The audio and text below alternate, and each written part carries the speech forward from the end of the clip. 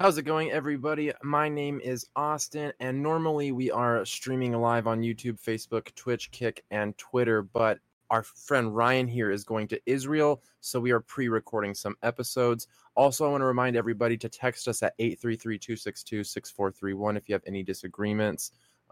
Subscribe and comment on any of our videos to enter yourself into the Apostles Attic t-shirt giveaway. You can choose your design, so if you go over to apostlesaddict.com, you can see any of the designs in case you win, and then you can choose your own thing. Again, my name is Austin. I'm with my buddy Ryan.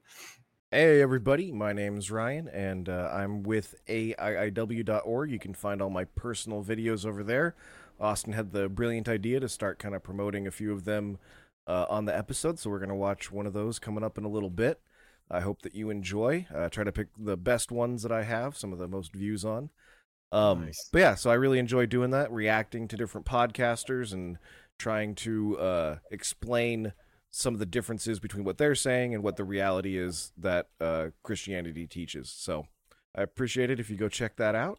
You can find all my stuff at AIIW.org.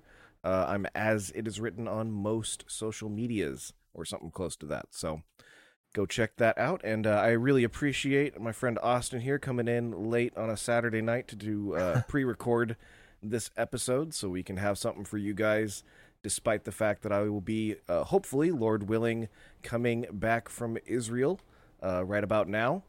So I really appreciate you all tuning in. We hopefully will be streaming this on all of our normal streams at our normal time, using the restream technology that we've been using to stream all this stuff in the first place. So very thankful that we have access to that, and I'm really happy that you all get to join us. So thanks for joining. And again, you can text us at 833-262-6431. We'd love to hear any of your questions, comments, concerns with what we're saying. Let us know if you think that we're heretics, and we'll give you a response. Yeah. All right. Anything else before I get into our gospel message, Ryan? No, let's get right on into the most important part of the show. Amen. All right, guys. So I urge you to put your faith in Jesus Christ. That is how we get eternal life. And essentially the way it works is Jesus Christ is God in human flesh. Our creator God entered his creation as the person Jesus Christ, or through the person of Jesus Christ, and allowed his perfect life to be a sacrifice on the cross, so that it would pay for our sins. The Father raised him to life 3 days later. And if we put our faith in Jesus, that he is the Jewish Messiah, that he is the Christ, we have a promise from him in his word that we will have eternal life and be with him in paradise. So Amen. Ryan also has a message for Christians who are already Christian. Yes. So for all of you who are already a Christian, you have a lot of responsibilities as a Christian, and we just want to urge you to take heed of those and to think about them and what they may be and how that may look in your life. So as a Christian, you are a king and a priest of the Most High God, and that means that you have the responsibility to go out and to minister to your community and help to disciple new Christians and to bring more people to Christ. And ultimately, what we're all working towards is to bring in the fullness of the Gentiles, which then triggers Jesus Christ coming on back and taking us all home. So that's what we get out of it, is more brothers and sisters in Christ who get to come and share eternity with us, which is, I think, what me and Austin really want, and definitely what Jesus and God the Father and the Holy Spirit want as well. For God so loved the world that he gave his only begotten Son, and so that's the message that we need to spread as priests and as kings of the Most High God. So I'm happy that I have the opportunity to be here tonight with my friend Austin to have these faithful dialogues like we get to have every week.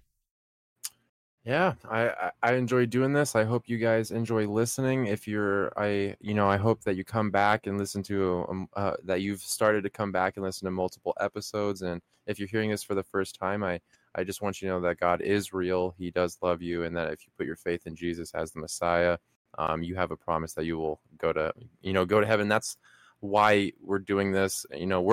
We're already saved in our eyes, so we're doing this for you, and we're doing this for him. So.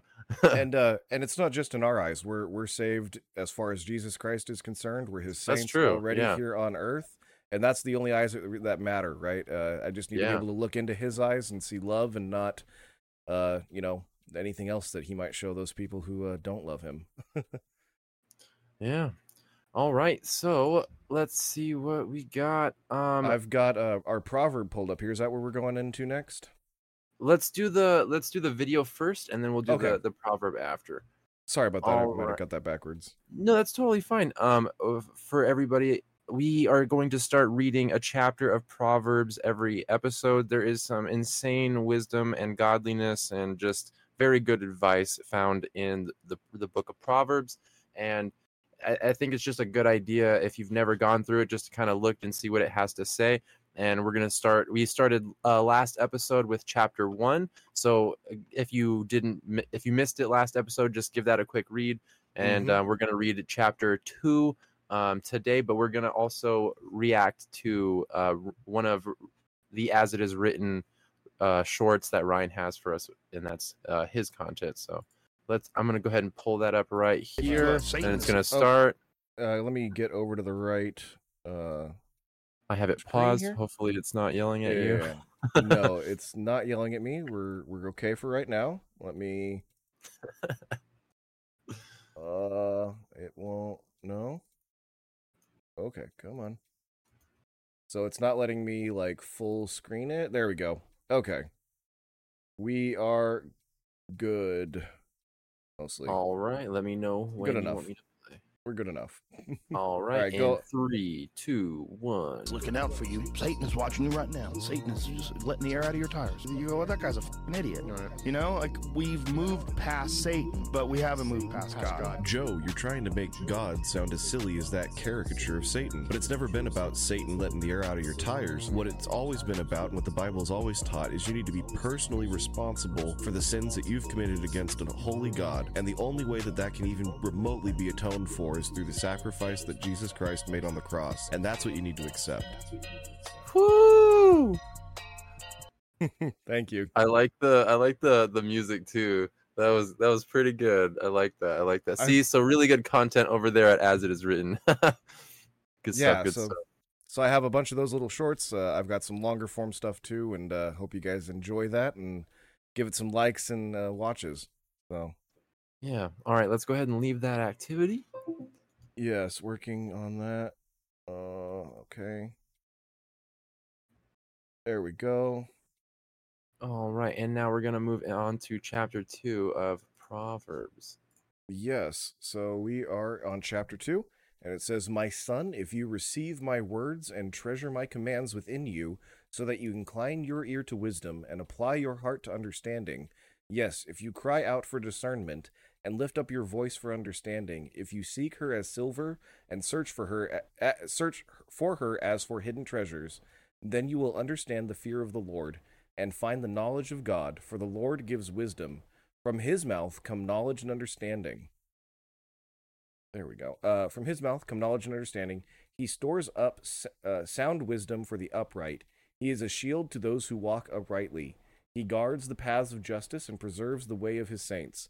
Then you will understand righteousness and justice, equity, and every good path.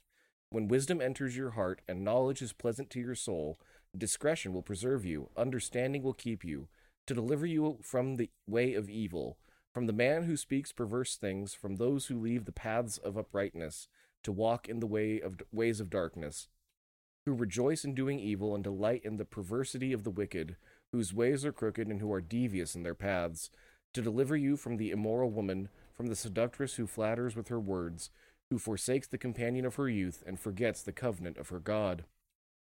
For her house leads down to death, and her paths to the dead. None who go to her return, nor do they regain the paths of life. So you may walk in the way of goodness, and keep to the paths of righteousness. For the upright will dwell in the land, and the blameless will remain in it. But the wicked will be cut off from the earth, and the unfaithful will be uprooted from it. That's a lot right in there. All right, yeah, so there is a whole lot in there, and it seems like we could break up this chapter into some sections. Definitely. There's at least 2 for the first part and the second part. So let's see. It seems like in the first part. Or sorry, did you want to touch on that before I No, kind no, no. of guide that? You're good. I appreciate your questions and your insight on this. So, All right. So in the beginning, it's talking about kind of like wisdom, and let's see. The way what it's saying in the first part is that you need to seek out wisdom from God like you would look for silver or for gold. So it says silver in okay. here specifically. In that region, sometimes they'll use silver instead of gold for the most valuable metal because it was actually a little bit more rare to find silver in that part of the world, from my understanding. It's also interesting. It's kind of saying if you seek her as silver, like in talking about what is that? Cry out for discernment and seek her, and that's in so it's interesting. They're almost like referring to discernment or like wisdom as like Mm-hmm. as a she. Um, do you like the Bible kind of does this a couple different times, even with Israel, referring to the nation of Israel as like a her. Do you know why the Bible does this in general? So there's a few different reasons why it might gender certain things. Um, when it comes to the nation of Israel, Israel gets labeled as a her sometimes because of the so I'm not sure what their status is as far as being the bride of Christ, because they're not the church, but they have a feminine relationship with God as well as the church does. Does that make sense? So like the church is the bride of Christ, and so that's why the church might have a feminine uh, bent to it when God speaks of us. And so in a similar way, I would say Israel is as well. Okay. And then in this in this in the Psalms, when it's talking about wisdom, I couldn't tell you exactly why the Bible is using it in a feminine way, but I do know that wisdom to like a Greek mind would be feminine as well. So the Greek goddess of wisdom, I believe, is it Aphrodite? No, it's Athena. So the Greek goddess of wisdom is Athena, and so Okay. that's a feminine character. And so I would imagine that if you trace the roots of what people thought about wisdom back, it would go back to being kind of a feminine idea among a lot of different cultures. Okay. So I don't know if that quite answers your question, or if it's probably raises a few other questions as well. But it just is it is in the ancient world seen as a feminine concept. I would imagine it's because when you're a young child, a lot of your teaching would actually be done by your mother. So if you look at any time before like 1900, schooling was homeschooling. You didn't have Abraham didn't have a public school to send his kids to.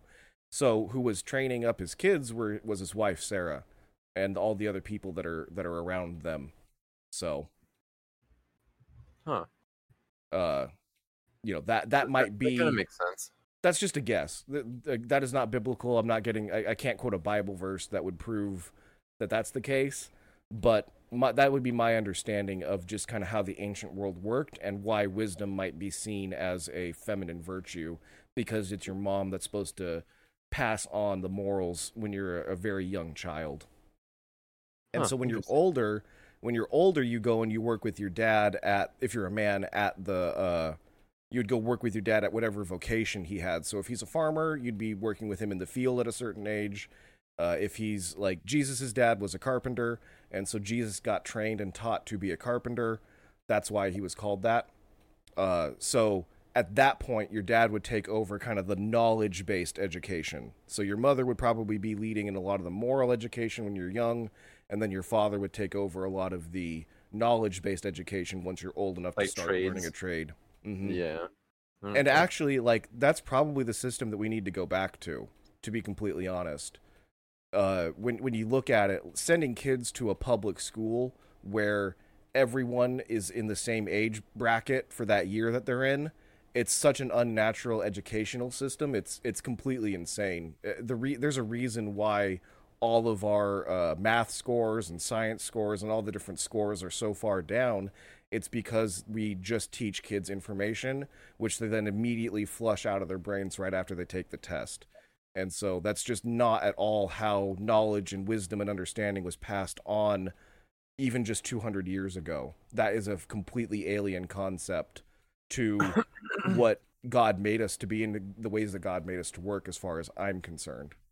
So that, again, not 100% a biblical argument here. So No, just take it with that grain of salt. It's a reasonable idea there. I appreciate that, but I like to make it very clear, or at least I try to make it very clear where I'm talking from biblical knowledge and from my own personal opinions, just because I don't want anybody to get confused and start following what I'm saying and thinking that it's completely biblical. So. Okay. All right. Let's see. And so that was like I kind of got the impression, just like, my son, if you receive my words and treasure my commands within you, so that you incline your ear to wisdom and apply your heart to understanding. If you cry out for discernment and lift your voice for understanding, if you seek her as silver and you search for her as hidden treasures, it just kind of, I almost get the he rewards those who diligently seek him, and that's kind of what I'm getting there. It in just in a lot more words, in a lot more like a poetic way, and then we have the rest of it when it's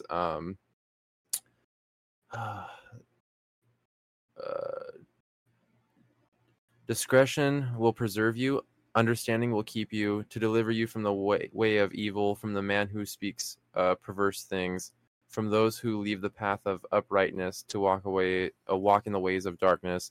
And it just keeps kind of going on right here. So it's right here, it's just kind of like a warning to sin, and it's basically saying I don't know, just be discreet and have understanding, and that'll protect you and keep you away from just doing evil things. And it just kind of goes down here, and it's to deliver you from the immoral woman, from the seductress who forsakes the companion of her youth, and just goes on, and it tells it.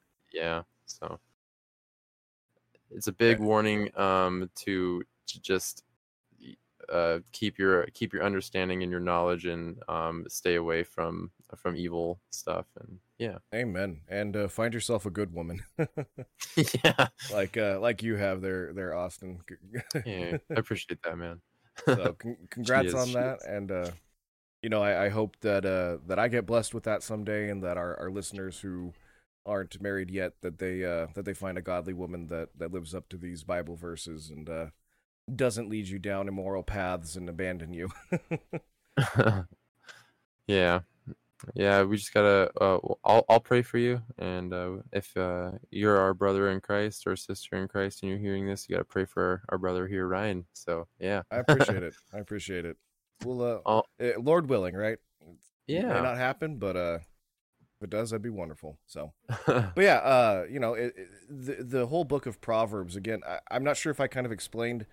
Do you know kind of the story of King Solomon? Have you heard some of the Not really. I mean, I know a little. I know the fact that David gathered the materials for the temple, but Solomon actually built the temple, that he lived a very luxurious life, and he was the one. Apparently, he also wrote Ecclesiastes, and he understood everything to be very empty and just vanity, and he kind of expressed that.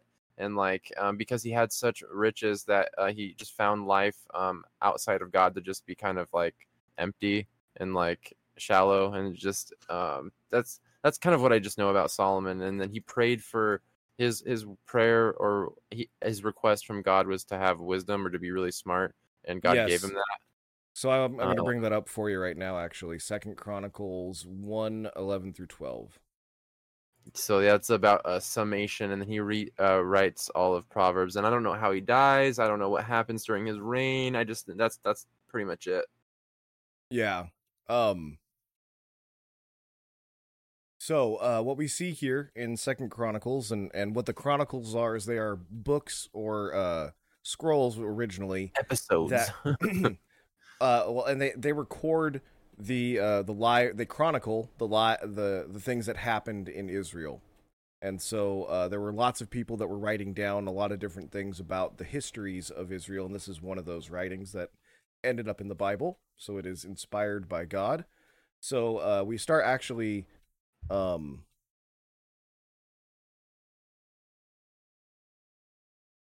this is interesting. And Solomon up to their.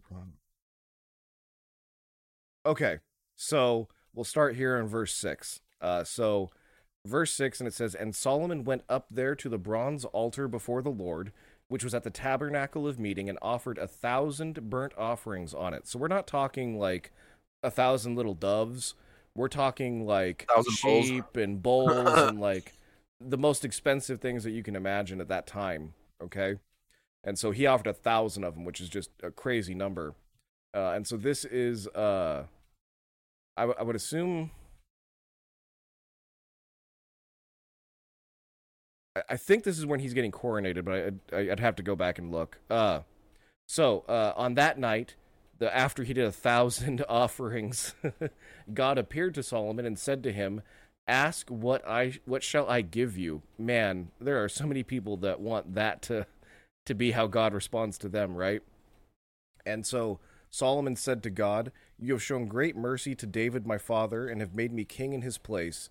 Now, O Lord God, let your promise to David my father be established, for you have made me king over a people like the dust of the earth in multitude. Now give me wisdom and knowledge that I may go out and come in before this people, for who can judge this great people of yours?" Then God said to Solomon, "Because this was in your heart, and you have not asked riches or wealth or honor or the life of your enemies, nor have you asked long life, but have asked wisdom and knowledge for yourself, that you may judge my people over whom I have made you king, wisdom and knowledge are granted to you, and I will give you riches and wealth and honor, such as none of the kings have had who were before you, nor shall any after you have the like." Okay? Wow. So He's this is super a honored man. him. Yes, this is a man who basically, like, God said, "I'll give you whatever you want," and he realized his place. He realized where he was at, and the fact that if there's anything that I want in the entire world, it's to lead this country properly, because they're your people, and that's going to be the best way that I can serve you and glorify you. And that was 100% the right answer. And so what we see is, because of that answer, God grants him all of those things. And so if we go back and we kind of have an idea of how much wealth that King Solomon has, he was probably the richest person to ever live, and probably will be the richest person to ever. He had just ridiculous amounts of gold. He had ships. He was going and sailing all over the whatever the known world for him at the time was, and trading with people farther east and west than you would imagine at the time. And so God just blessed him so much because of how humble he was in that moment. Now, he goes through and you'll read the rest of his life is not some kind of fairy tale where it's all just blessings and greatness. He messes up spectacularly. One of his, yeah, I think he like compromises because he marries a bunch of women and then brings in their idols. Yeah. Yep. And so that's the problem. It says the Torah teaches that there are 3 things that a king of Israel shouldn't multiply: wives, horses, and gold. Or I think it says silver. It might say silver. So basically, what does multiply mean? Make a lot, hoard. You shouldn't get a lot of it. Okay. Multiply it. So what it's saying is that the kings of Israel shouldn't be, because the horses is a war problem. If you're breeding a lot of horses and making a lot of horses, you're going to have to use them for something, and at that time that was a war thing. If the king himself is multiplying gold, is taxing the people and taking their gold from them, that's a problem. If King Solomon's biggest issue was his wives, where he takes on so many different wives as a he does it as part of like trying to make peace with all the people around him. And so these people have gods that aren't the one true God of the universe. And so instead of forcing those wives that come in and come into his country to give those up, he instead allows them to make different altars and to worship different idols in his own house. And so that leads him astray in many different ways. So, And that's and where in the Bible? I mean, Chronicles here in Second Chronicles, you'll see it in Ezekiel, not Ezekiel, in Ecclesiastes. Where can I find like the life of Solomon, just all in Chronicles? So part of it in Chronicles, part of it in Kings, part of it in Psalms. Sorry, not Psalms. He does do a few Psalms. He's also Proverbs, Ecclesiastes. Does he do Lamentations? I don't know who wrote. Let me see Lamentations. I think that was a prophet.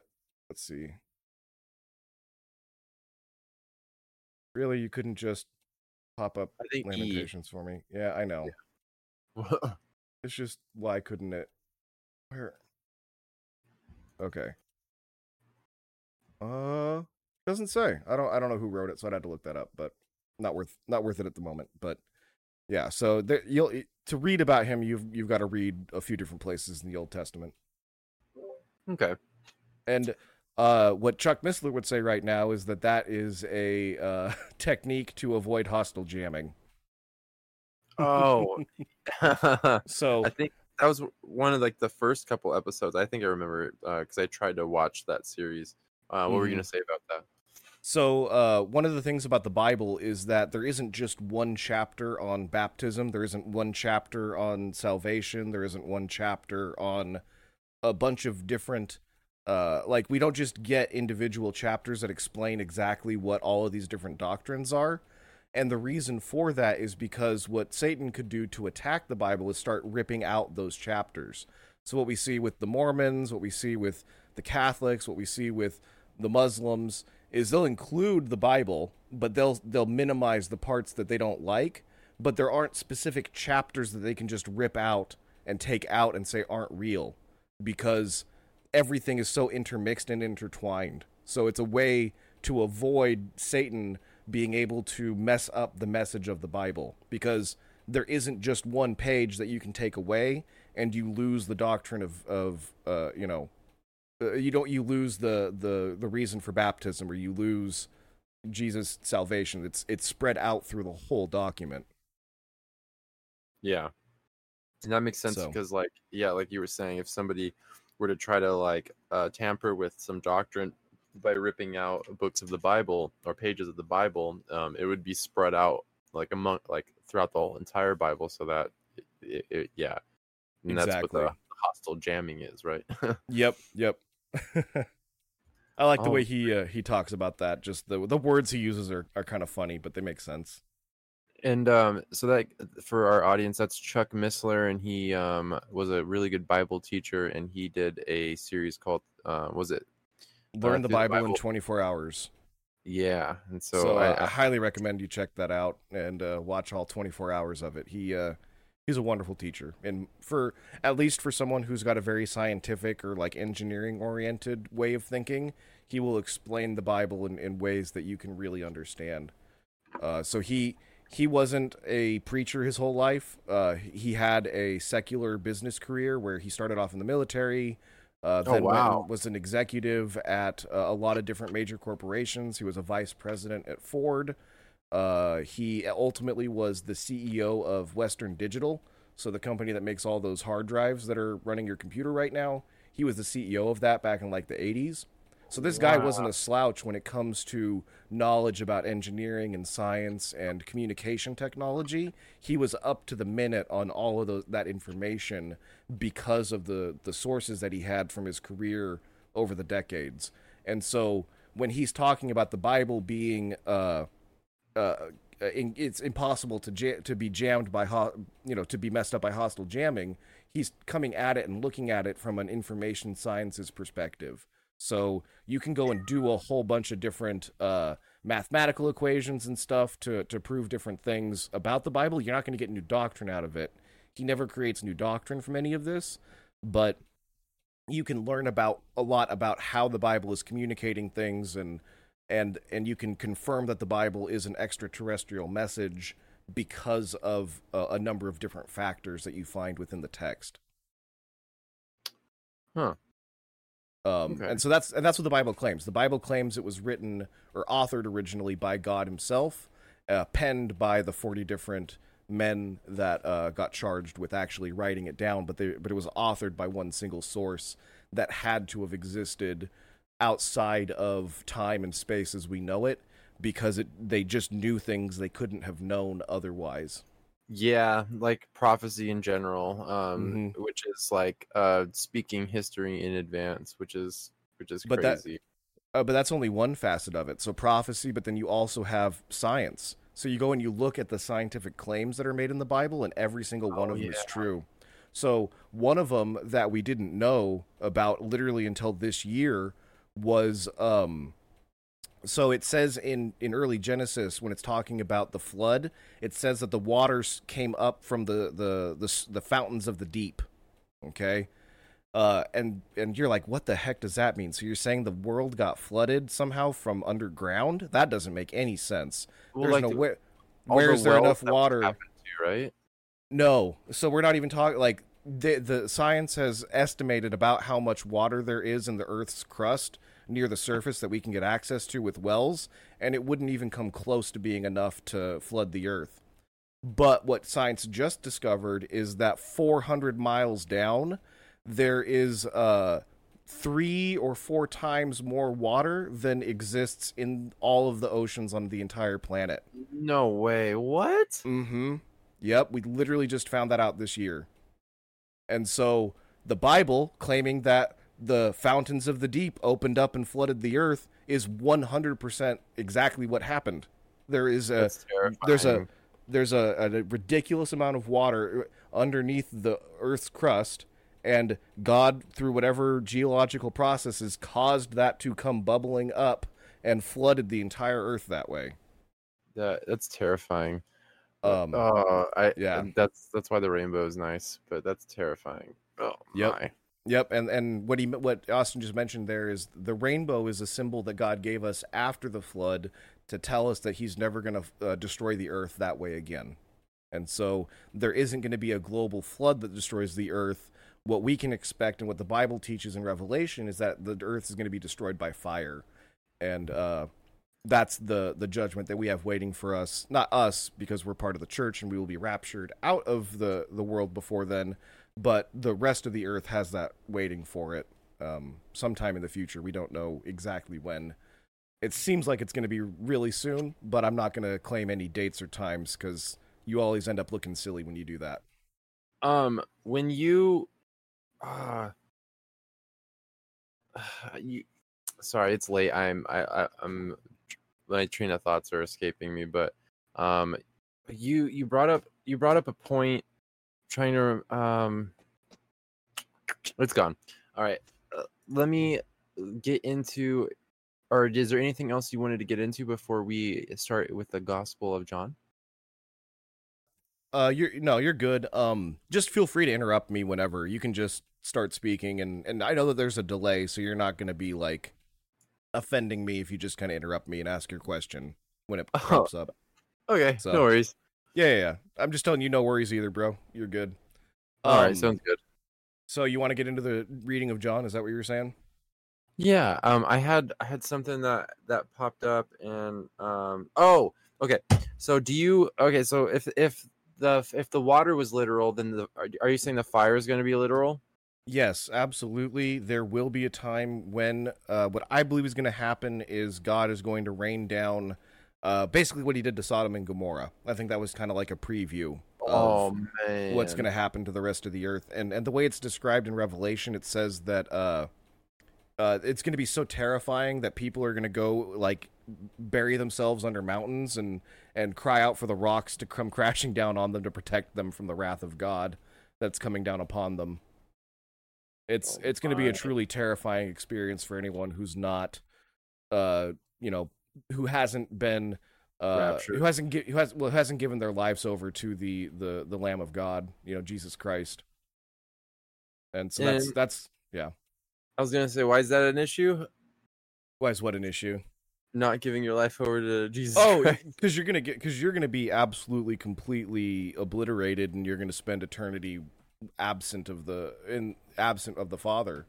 and just in complete torment and hell. There's no two ways about it, unfortunately.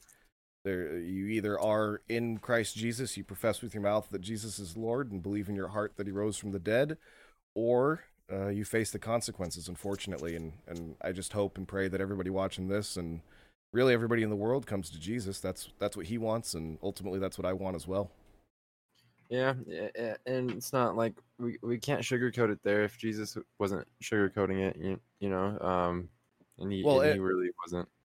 No, he wasn't, and unfortunately, when the church sugarcoats it today, it's just damning people to hell. Because if you don't explain to someone the problems with not believing in Christ, and you just tell them that it's all lovey-dovey and all goodness and hugs and, you know, rainbows, you're lying to people, and you're not telling them why they need to actually convert and why they actually need to put their faith and their trust in Jesus.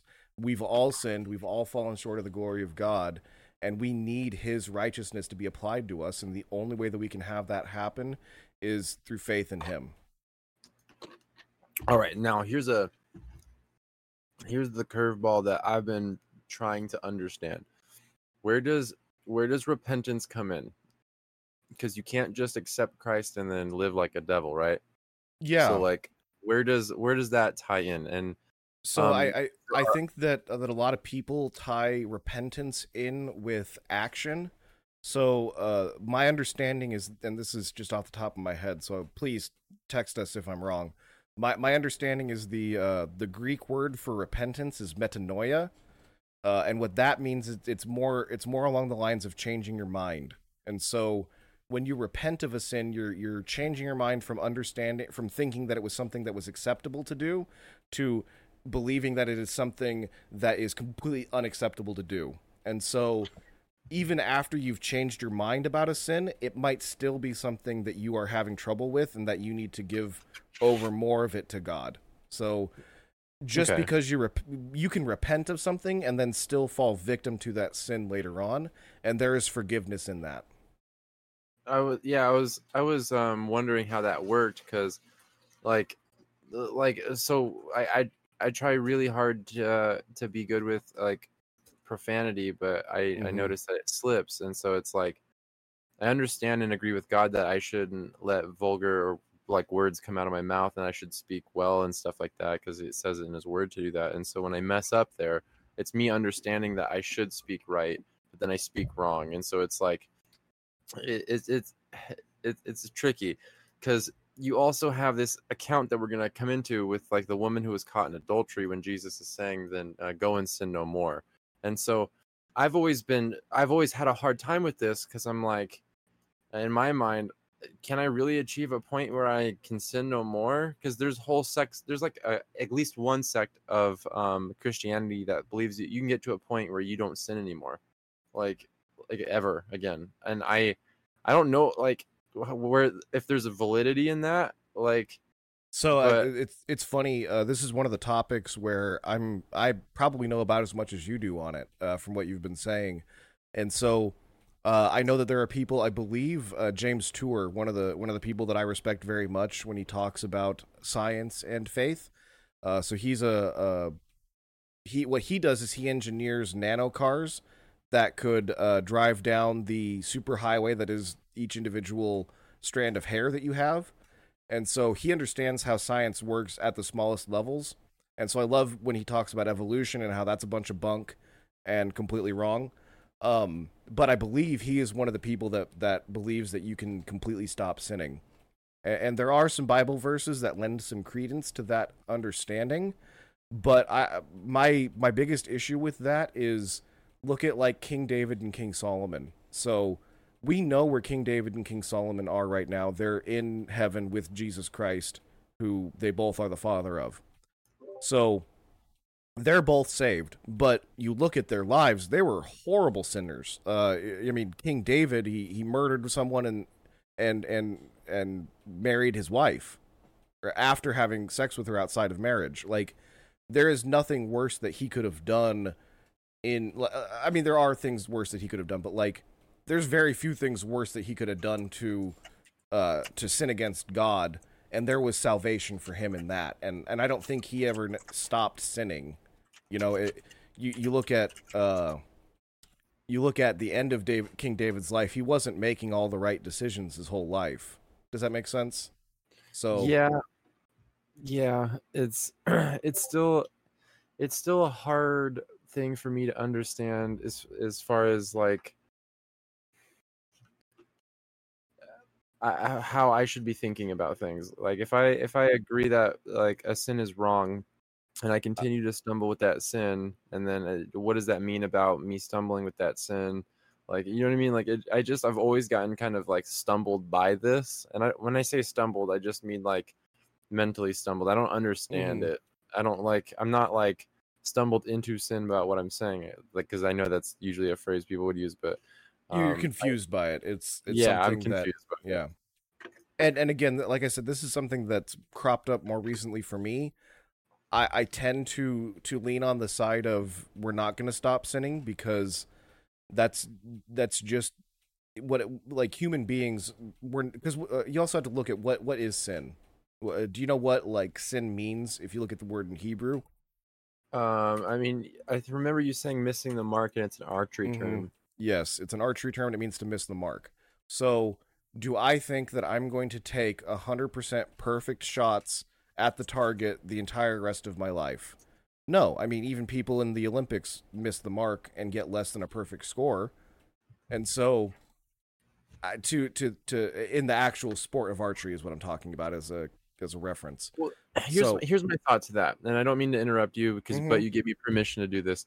Yep. Wouldn't that mean that I could ascend to a point where Jesus never needed to die on the cross? And now I'm not trying to be offensive whatsoever, but Jesus prayed, Father, if there's any other way, like these people can get to a point where they don't sin anymore, then let it be, but nevertheless, let your will be done. So my whole thought was, if we could get to a point where we could have faith in God and then get to a point where we're not sinning anymore, then Jesus wouldn't have had to come and die. Let me restate that. So, I've murdered 35 people. I'm going to get to the point where I stop murdering people. What do I still deserve, Austin? Capital punishment. Exactly. And so, even though I've stopped murdering, I still deserve the just punishment for that. And so, one sin against a perfect and holy God means that you deserve eternal separation from him, unless you can be cleansed by something that's good, that's greater than you are. Okay, your righteousness cannot atone for the sins that you've already committed. So there's a difference. You're saying that I needed Jesus to pay for my sins, but then that I could potentially get to a place where I'm not sinning anymore, and that's afterwards. Well, and after we put our faith in Jesus, we will all get to a point where we don't sin anymore, when we're dead or when we get raptured. See, that's what I think too. Because so I think, and Paul talks about how we have that when I sin, it's no longer I that sin, but it's sin that dwells within me, and that's a whole thought experiment if you want to really get into that. But like, I think that because we sin because we're sinners, and I think we have this mark on us, this spiritual mark on us that causes this to happen, and that mark doesn't go away because we put our faith in Christ. However, our souls are no longer condemned when we die, when we get presented to the Father. That's kind of how I look at that. But go ahead. That's just me being inexperienced. Like, that sounds mostly right. I can't think of anywhere that you're wrong, but again, if anybody else can, please write into us. We'd love to hear what you have to say about it. And oh, you know what? I need to put up a little clock so people can do edits of this or give us timestamps. But that's it for next week. Sorry. So I don't think that. I'm sorry, I lost my place.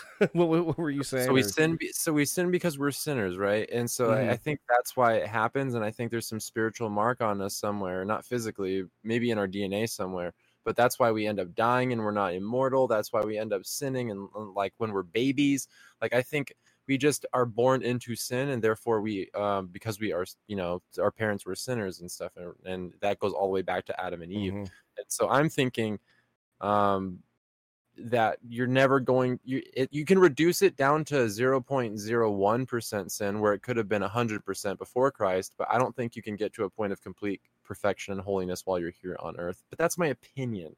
Like, I'm not trying to make any claims. I'm a 3-year Christian. I don't know everything.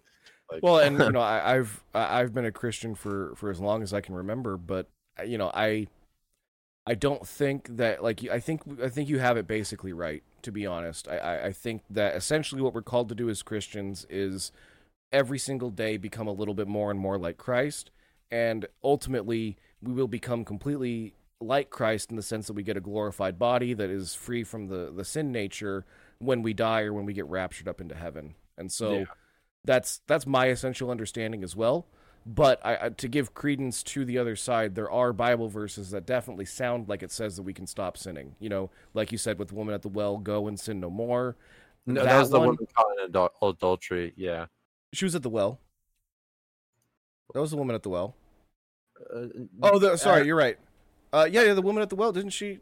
The woman at the well was him calling her out for the husband's thing, but the woman caught in the act of adultery. Okay, you're right. Sorry. Does anybody condemn you? No, and then neither do I condemn you. Go and sin no more. So when he says "go and sin no more," does that mean he's saying that with full expectation that she's going to do it again, and he's just laying out this standard, like, look, I still expect you to not sin? Like, do you know what I mean? Like, it's hard to know because he's not being very direct there, but he is being direct. He's being direct in the sense that he's saying, don't sin anymore, but he's also God and he understands us. And so this is one thing that kind of like always put my back up about Catholics is they'll read verses and extrapolate doctrines. And so for me, if this is just my personal opinion, if there was some clear teaching about something about like, look, once you put your faith in me, you will like this is and that X, Y, and Z. I would expect something that big, like you can get to the point where you're not sinning anymore. I would expect that to be very simply laid out, or like him to at least address it with a parable or something. But I think we're taking verses and then kind of making doctrine. And again, that's kind of like, I'm not saying you are doing this, but I'm saying I think people have done this, and that's kind of my gripe with Catholics, especially with the keys to the kingdom. That's one of my gripes, is just like we're taking a verse and then we're extrapolating a little bit. But so I can concede to the idea that we could get to a place where we are, but that'd be a very strong argument you'd have to make for me, I think. Yeah, and I would say there are some Bible verses. Let me see if I can look up on the Google let's machine see here. one. I'm not trying to fight it. I'm not advocating. Yeah. And again, we're not claiming to know 100% of the Bible. There's room to grow and become more knowledgeable in our understanding of Christianity. Bible. Make you remember things, and then you teach me things. So here's from Open Bible Info. Let's see if I can copy that over into a view that you guys can see. Okay. So John 8:11, like you were saying, she said, "No one, Lord," and Jesus said, "Neither do I condemn you. Go from now on, sin no more." This is all the ESV, by the way. Afterward, Jesus found him in the temple and said to him, "See, you are well, sin no more, that nothing worse may happen to you. Everyone who makes a practice of sinning also practices lawlessness. Sin is lawlessness," in 1 John 3:4. Hebrews 10:26 says, "For if we go on sinning deliberately after receiving the knowledge of the truth, there no longer remains a sacrifice for sins." That one's a little condemning there. Come on, Paul. Why you gotta slam dunk people like that? and Peter said to them, "Repent and be baptized, every one of you, in the name of Jesus Christ, for the forgiveness of your sins, and you will receive the gift of the..." Okay, that one isn't specifically saying sin no more. But there's this idea here to stop sinning, and when you sin after knowing Christ, that there's a really big issue with that. And it's like, but I would hone in on the word deliberately. And I say that because with deliberately, it falls into the category of transgressions. And I think transgressions are like planned sins, like you fully intended for this to happen, versus I was going about my merry way. I've been praying, I've been devoting myself to the Lord, and this thing crossed my path and I fell to it and I stumbled, versus I woke up today and said, I'm going to sin. Like I think there's a little bit of differences there. Like because I was hearing somebody talk about the different, like just sin in general, and then a transgression being like a deliberate sin. And so when he's saying, sinning deliberately after knowing the knowledge, it's like the truth is no longer in you or something like that. So I my only pushback on that would be what I think it is saying isn't that you're deliberately sinning, like you plotted it out days in advance. What I think it's saying is that now that you're a Christian, you know the truth, and so any sin that you do from now on is deliberate. That I think that's more what it's saying than kind of the way you're interpreting it. Oh, okay. So at least that's possible. Again, I'm not saying that the Bible teaches that if you say a bad word once after you become a Christian, you're now not saved anymore. I'm not saying that at all, but and again, we see that King David murdered someone and before that had slept with his wife, and he was still saved after that. So well, Paul's the very same guy who's basically saying, I want to do what's right, but I end up doing what's wrong. Like he fully admits to sin. And so it's like, but you also converted to Christ. So he's also, and then he's also the same guy that said, if you're going to preach adultery, do you yourself commit adultery? So he's basically saying, like, don't be like an actor here. Don't be like a hypocrite. Like if you're going to preach something, actually live it out. But then he's also saying, I fall victim to sin. But then he's also saying, if you have the knowledge of the truth of Christ, then the truth is no longer in you. So there's a lot of thought to kind of bounce back and forth here. Yeah. You have to be balanced in your approach of like how you're going to like look at these things, because you every concept you think about when you're looking at these verses, it's multifaceted. Like it's not just like you find one verse, you think one thing, and you can just roll with it. Like if you end up doing that, you're gonna like neglect a bunch of other verses over here in the Bible, and then that ends up being a problem. yeah. So that is a question that I've been struggling with and wrestling with actually recently. Whether or not you should continue, obviously you shouldn't continue sinning, that's clear, but whether or not if you continue sinning, that means that you're not saved anymore. So that's, I land on there's a lot of forgiveness in the sacrifice of Jesus Christ, and the only unforgivable sin would be blaspheming the Holy Spirit, which was what the rabbis and the Pharisees and the Sadducees were doing when they claimed that the works that Jesus Christ was doing were of the devil. So I don't even know that we can do that sin anymore. So that's what I fall back on, if that makes sense.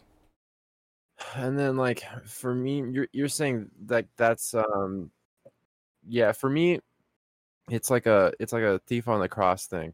Like, you have to have had somebody say, God was going to send a redeemer, and that redeemer turned out to be Jesus Christ. He lived the perfect life. He was the Messiah. He was the Christ. If you hear that and you say no, like that, I think that's your issue. Like I think you go to heaven or hell based on who you decide Jesus Christ is. He's either a human being or he's God, right? So he's the way that C.S. Lewis put it, he's either a liar, a lunatic, or he's Lord. That's really cool. That's oh, you haven't heard that one before? That's awesome. No. I mean, I've heard it put that he's either your savior or your judge, like, which is also true. Yes, that's true. But just based on his claims, Jesus claimed, like we were talking about last week for you guys, or earlier today for us, like we were talking about, Jesus didn't ever directly claim like you would want to be the Messiah, but he was the Messiah, and so that's how everybody interpreted what he was saying. And so either he's lying about that and knows that he's not the Messiah and he's just the worst person ever. He's a lunatic and actually believed he was the Messiah but wasn't. Or what makes infinitely more sense than either of those two things, he's the Lord of the whole entire universe and will reign over all of the world at some point, right? Like, those are the only three options. There is no he's a good teacher option with the claims that he made. Yeah, and it took me a while to start to notice or to come to the information that how how how do you know that Jesus is who he says he is? Well, it's the miracles. And Mm-hmm. it makes more sense when you get to the part where he goes, in your law it says when two or more testify about something that is considered fact. Well, I testify on my behalf, and the Father also testifies on my behalf. And I was like, what? That's cheating. Like I always kind of thought like that's kind of almost a cop out.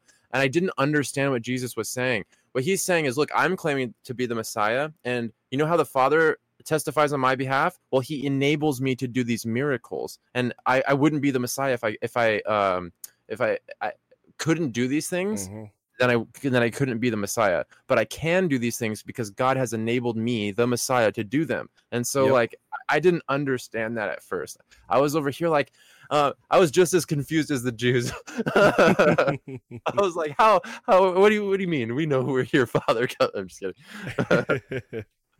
Yeah, and so it's incredible what Jesus Christ has done for us, and the fact that, like, you were talking about testifying and witnessing, and God testifies that I am who I am and all that. Like, it's amazing how much of a legal case the sacrifice on the cross was. Like, it's not just something that God had Jesus do willy-nilly.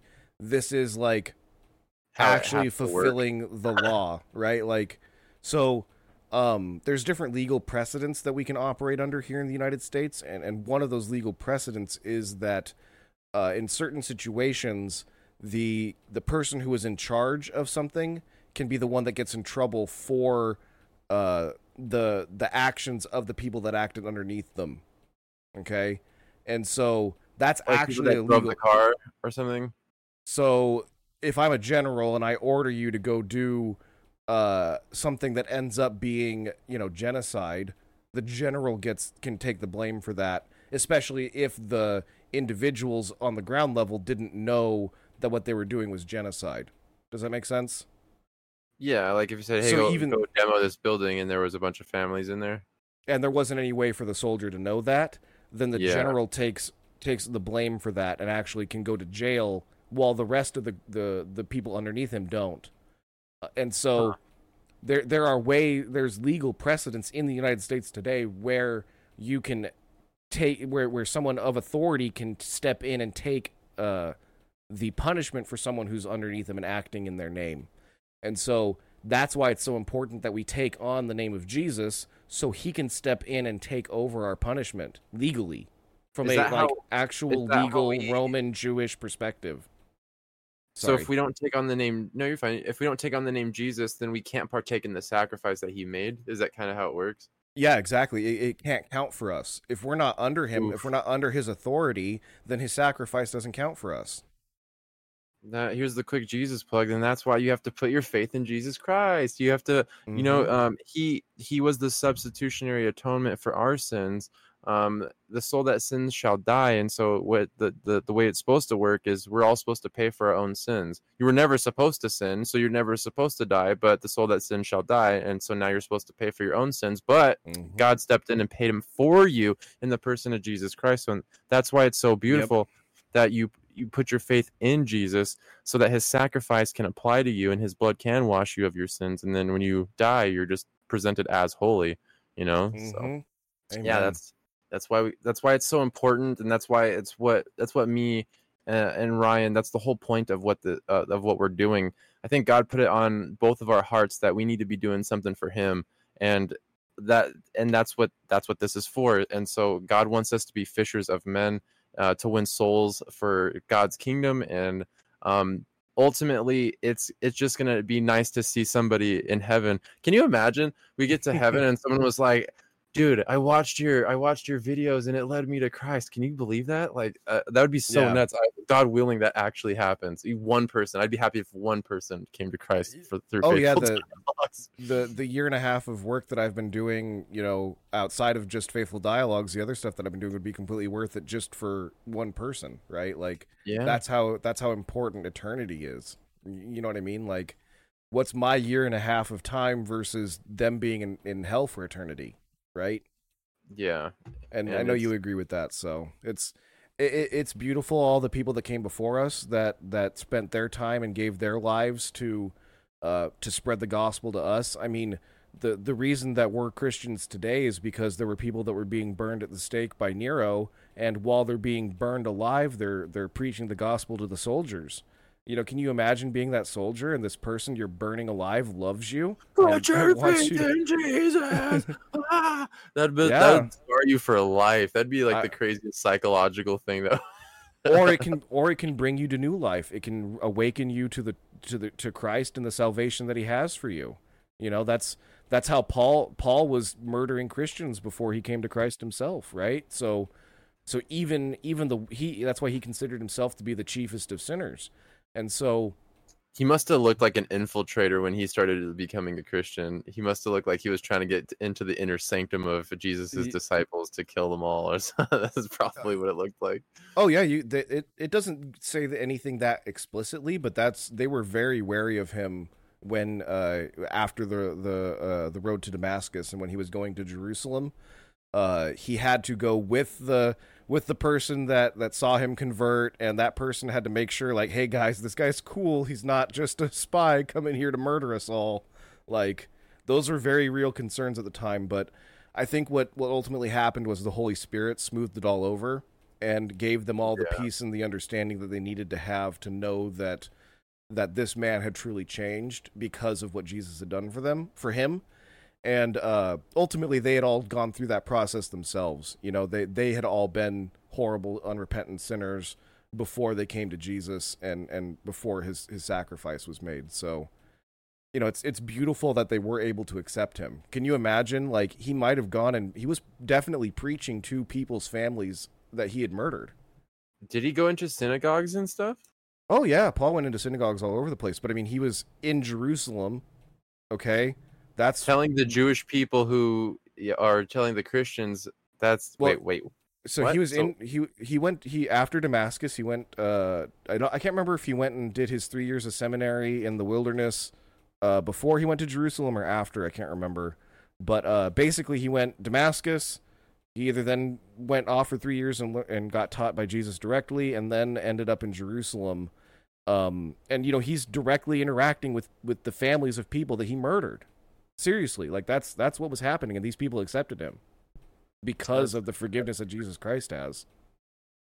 I mean, they all recognize that they're going to be resurrected, and so I think it's a lot easier to let go when you know that your eternal salvation is in your savings. Like, you don't need to worry about it. Like, it's so nice. Like, that's like, man, I gotta segue even back. It's like the fact that we're saved is another reason why it's so urgent that we do this, because like we know that we're good, you know what I mean, but it's there's this concern for everyone else now, because it's like the single most important decision that I feel like I could have made, I've already made, and I made it correct, and so now I just want everybody else to get right. And it's like a one question test, and it's super easy in my opinion. And I just want everybody else to go and check that box and put, you know, but it might not be so easy for everybody else. There's a lot of people that might be coming from different areas of their life, different understandings. They might be coming from Catholicism, Islam, Mormonism, Jehovah's Witness. Well, and you know what I mean? Like, you know, ultimately it's the wickedness of your own heart. Right, like that's the barrier of entry to Christianity is your own heart is deceitful above all things, and the only way that you could possibly overcome that is through the love that Jesus Christ has for us, and the fact that he's willing to give us a new heart that isn't made of stone but made of flesh. So it's a miracle every time somebody is saved. Yeah, it is, and it's a beautiful thing, and heaven rejoices, definitely. All right. Are you ready? Do we want to get into our John reading? All right, let's get into that. Yeah. Do you want to read the rest of that chapter for us, starting at John chapter 4, verse 31? Yes, so that's where we left off last week for you guys, earlier today for us. And so I'll start off right there. In the meantime, His disciples urged him, saying, Rabbi, eat. But he said to them, I have food to eat of which you do not know. Therefore the disciples said to one another, Has anyone brought him anything to eat? Jesus said to them, My food is to do the will of him who sent me and to finish his work. Do you not say, There are still 4 months and then comes the harvest? Behold, I say to you, lift up your eyes and look at the fields, for they are already white for harvest. And he who reaps receives wages and gathers fruit for eternal life, that both he who sows and he who reaps may rejoice together. For in this the saying is true, one sows and another reaps. I sent you to reap that for which you have not labored. Others have labored, and you have entered into their labors. And many of the Samaritans of that city believed in him, because of the word of the woman who testified, He told me all that I ever did. So when the Samaritans had come to him, they urged him to stay with them, and he stayed there 2 days, and many more believed because of his own word. Then they said to the woman, Now we believe, not because of what you said, for we ourselves have heard him, and we know that this is indeed the Christ, the Savior of the world. Now after the 2 days he departed from there and went to Galilee, for Jesus himself testified that a prophet has no honor in his own country. So when he came to Galilee, the Galileans received him, having seen all the things he did in Jerusalem at the feast, for they also had gone to the feast. So Jesus came again to Cana of Galilee, where he had made the water wine. And there was a certain nobleman whose son was sick at Capernaum. When he heard that Jesus had come out of Judea into Galilee, he went to him and implored him to come down and heal his son, for he was at the point of death. Then Jesus said to him, Unless you people see signs and wonders, you will by no means believe. The nobleman said to him, Sir, come down before my child dies. Jesus said to him, Go your way, your son lives. So the man believed the word that Jesus spoke to him, and he went his way, and as he was now going down, his servants met him and told him, saying, Your son lives. Then he inquired of them the hour when he got better, and they said to him, Yesterday at the 7th hour the fever left him. So the father knew that it was at the same hour in which Jesus said to him, Your son lives. And he himself believed, and his whole household. This again is the second sign Jesus did when he had come out of Judea into Galilee. Nice. All right. And so we have, let me see here in verse, so that little section, 33 through 38, it's talking about, therefore my disciples said to one another, Has anyone brought him any food to eat? And he's talking about, my food is to do the will of him who sent me and to finish his work. Is he kind of implying here that we kind of get spiritually fed by being obedient to God? Or like what is he kind of saying here? Is that kind of specific to Jesus, or like is there anything to take out of that verse? Verse 34. Yeah, so I think that we need to kind of look at the context of it. So Jesus just he just met this woman, he just talked to her, and this woman's going into the town, and I believe Jesus knew what was going to happen there, where that whole town was going to, not the whole town, but a lot of people in that town were going to come to believe in him, okay? And so in the middle of this incredible spiritual moment where Jesus is pouring out his love to this wretched woman who is now, hopefully been reborn and is going to go and sin no more, like he commanded others. So that scene just happened, and instead of his disciples like taking a moment and praising God or understanding the magnitude of what just happened, they're like, in the meantime, his disciples urged him, saying, Rabbi, eat. And so he's just like, oh my gosh, you guys, you are so focused on the things of this world when you don't understand the feast that I just gave this yeah, you know what I mean? So they're so focused on just the everyday things. They hadn't seen Jesus eat in a while. It's noon. He probably, at noon he met her, so it's probably past noon now. So he might have eaten breakfast. Maybe he didn't. Like, they're all thinking about those things and not worrying about the actual spiritual health of this whole city, which is what he's trying to teach them. Like, it's going to be your responsibility to go and spread the gospel when I'm gone, guys. You need to understand what you really should be focused on here, is kind of the way I take it. So I'm putting words into the mouth of Jesus Christ, so I want to be very clear that that's not something that That Jesus was said. great But insight though. Like I actually didn't I didn't kind of think about it that way, and that actually helps me a lot. Like their heart's in the right place. They care about Jesus. It's maybe he did like you said, maybe he had breakfast, maybe he didn't, and they just kind of want him to eat. And so Mhm. like they're totally like not stopping to smell the roses. Like, look guys, I just saved somebody. Like, and she's gonna go and she's gonna run back to that village, and you know what I mean, and she's gonna start telling everybody about, Yeah. this is chapter, we're in 4, right? 4. Yep. Correct. Yeah, So so we just finished she's gonna 4. run back to her village and tell everybody everything that just happened. And I think people come to faith, they start to think about Jesus because of her, and then they come and see him for who he is, and they come to faith later on, I think. Yeah. So that's The other interesting thing about this, the other side of the coin, is this was probably a stumbling block for the Jews why is that? because the Samaritans believed in him. So these are some of the first like large groups of people to start converting. Like that doesn't go unnoticed Is that a by troll? the other. Kinda. I mean, basically he went to his own, but his own received him not, and so he has to go So to he goes to Samaritans. next to the Samaritans, and I don't think Jesus himself never goes and opens up the gospel to the Gentiles proper, but ultimately, Gentiles come to him, though, right? well, Through the no, Greeks. Paul, first through Peter. It was Peter who got to open up the avenue to the Gentiles, but it was Paul that really kind of rammed it on home and got, he was out, crisscrossing the Mediterranean, preaching at all the different churches for, decades. So, okay. But that the Jews had the privileged position of being the people that saw him when he turned the water into wine. There should have been people that started getting saved right around that. I'm sure there were a couple, but that should have been when the Pharisees started to take note of things, and they didn't because a prophet isn't was it a prophet isn't respected in his own land or something like that, right? Like A prophet is revered or respected everywhere, but in his own town or his own country. Yeah. And so these people that saw Jesus grow up and probably called him a bastard a couple times had a really hard time believing that he was the Messiah, the Son of the living God. Yeah, it's it's because God didn't do it in a flashy way, and he humbled himself.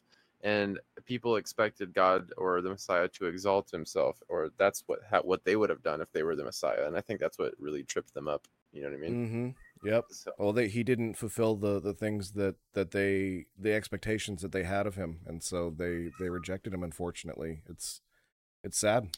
It's sad that they themselves weren't scriptural about their approach to what the Messiah like. Even in the Gospels, people are like, it says when the Messiah comes, he will just appear out of thin air or something like that. I remember them basically saying, there's some people that like it recorded in the Gospels that like people had wrong thinking about what the Messiah was gonna like be or do, and I thought that was interesting too. So it just kind of tells you that they're out of touch with Scripture, because like they should be remembering that Messiah is gonna do X, Y, and Z, and so like dude's here doing X, Y, and Z, and you're over here mad at him for saying, hey, what's up? I'm here. I'm doing the miracles, and I'm the Messiah, or you know what I mean? I am he. And so and they're like blasphemy, and you're like, it's like, dude, you guys are ignoring the fact that I'm doing all the X, Y, and Z. It's like, sure, you're mad at me and probably maybe jealous, or you just really don't like me, or for personal reasons, but you're totally overlooking the miracles.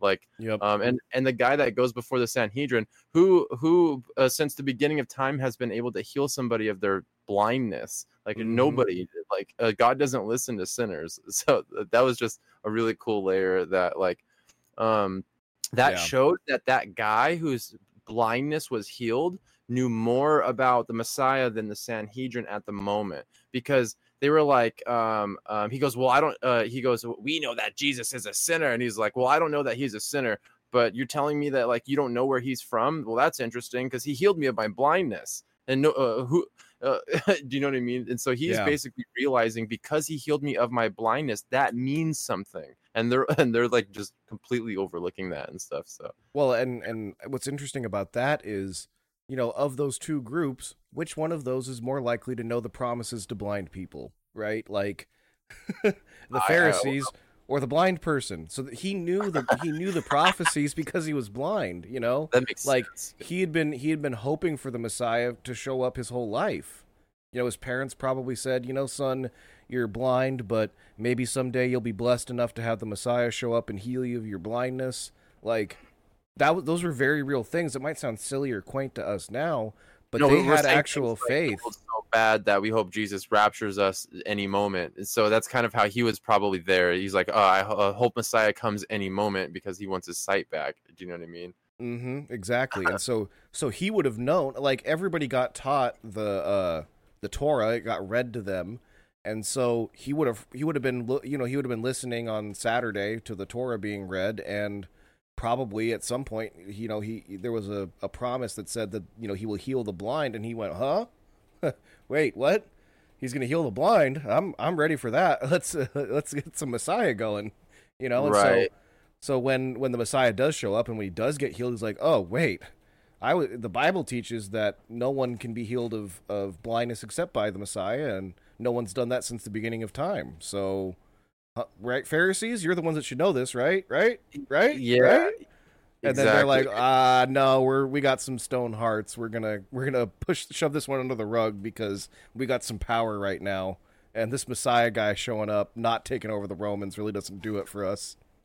Yeah, it's probably because there's some layer, like we probably can't taste, or it's not palpable, like the Roman oppression that's going on during the biblical times. Because do you really get a flavor of that in the Bible? I mean, it doesn't come across like it. It's not a text that was written by people that were salty about how oppressed they were. So. It doesn't show up in ways that it probably could have, but I mean, it talks about how, certain disciples were tax collectors and Jesus had to pay some taxes and those sorts of things. So, it doesn't paint the Romans in the best light, but it doesn't complain about it as much as it would have if it was written by, unrepentant Jews at the time. Okay, that makes sense. All right. And then that was chapter 4, verse 34. And then moving on to 35. Do you not say there are still 4 months and then comes the harvest? Behold, I say to you, lift up your eyes and look at the fields, for they are already white for harvest.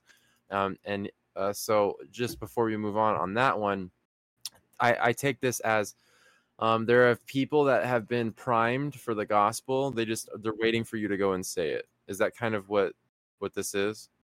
Yeah, basically. So what it's saying is that do you not say there are still 4 months and then comes the harvest? So it was probably we could probably tell what time of year it was based on that.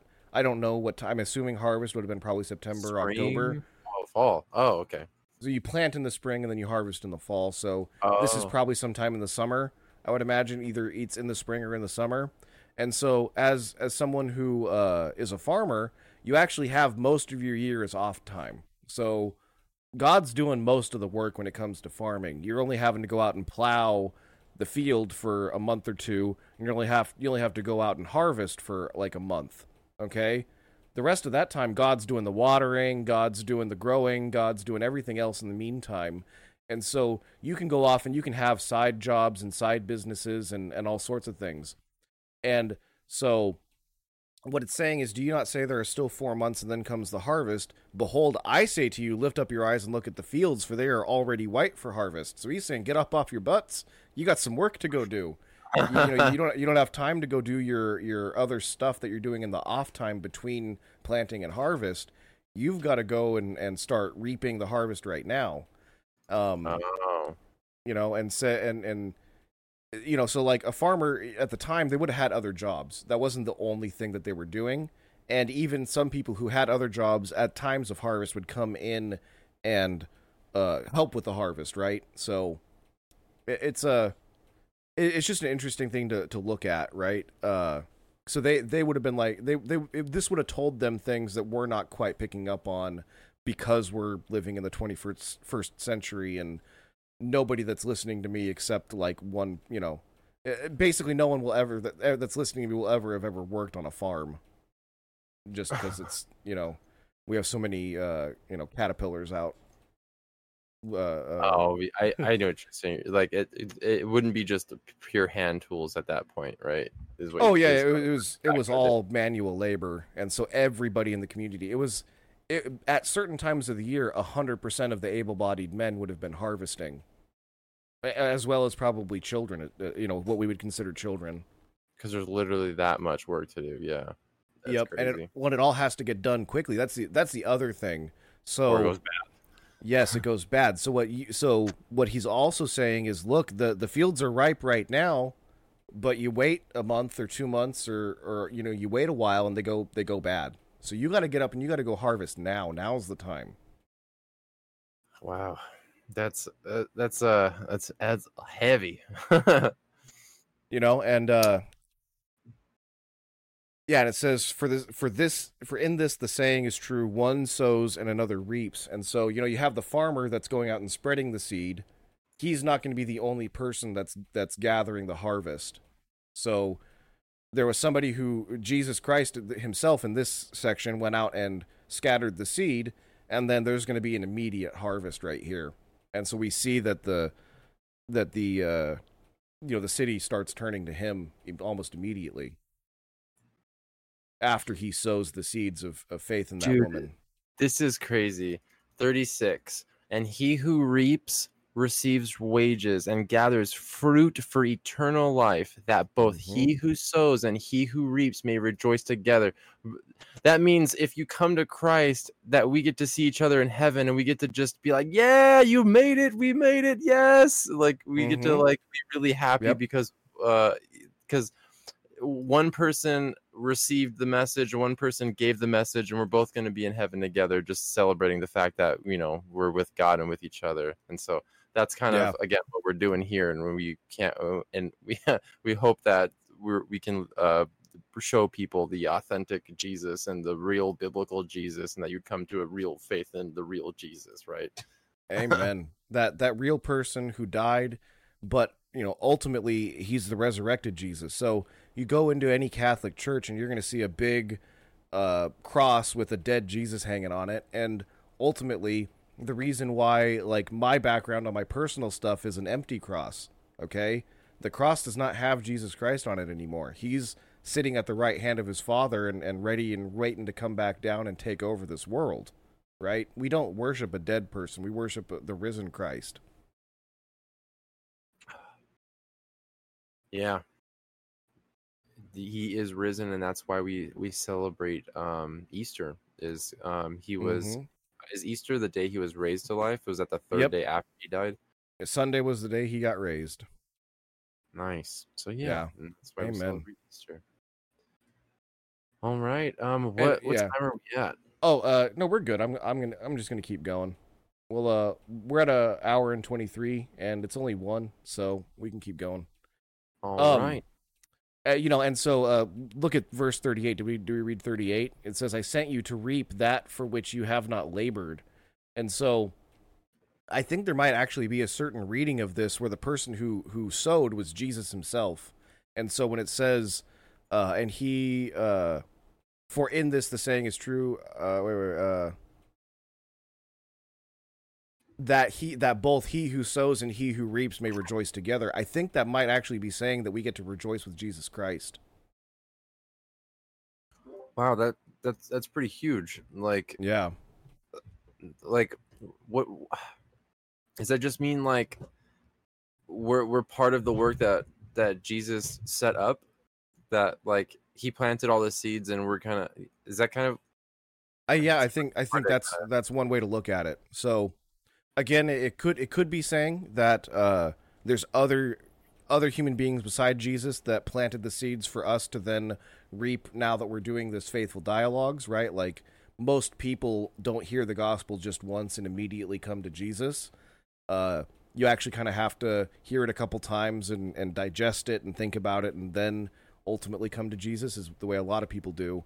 And so, it could be saying that a human being other than Jesus sowed, and then us or another human being is going to reap. that which he did not sow, or it could be saying that Jesus is the one that sows every seed, and it's for us to go out and gather the harvest. And so we get to both work. We get to work in cooperation with Jesus after we're saved. So the Catholics believe that we need to cooperate with Jesus' mercy for our own lives. What the Bible teaches is we need to cooperate with Jesus for everyone else's lives, for their eternal lives. Yeah. And so that's just one of those subtle little twists that the Catholic Church does, and that's actually a trick of Satan, is to take Bible verses and to take meanings of that and then just subtly little twist it a little bit to get you to do something that's now heretical, right? So yeah. All right, let's see what we got here on this and next. So that was the end of here. Let's see. And many Samaritans in that city believed in him because of the word that the woman who testified, he told me all that I ever did. So when the Samaritans had come to him, they urged him to stay with them. He stayed there 2 days, and many more believed because of his own word. And they said to the woman, now we believe not because of what you said, for we ourselves have heard him, and now we know that he is indeed the Christ, the Savior of the world. So it's kind of like what you were saying. Like they get kind of preached this gospel that the Messiah is here, this and that, and then they see Jesus for who he really is, and then they're like, okay. But I would say that she kind of helped in the planting of the seeds there a little bit. She's over there talking to them. It sounds like they're almost like not willing to admit that. I don't know. We believe not because of what you've said, for we ourselves have heard him now, and we know that this is indeed the Christ. So it's like they don't want to give her credit almost. You know, I don't know if that's the case, though. That may be that is a very real possibility.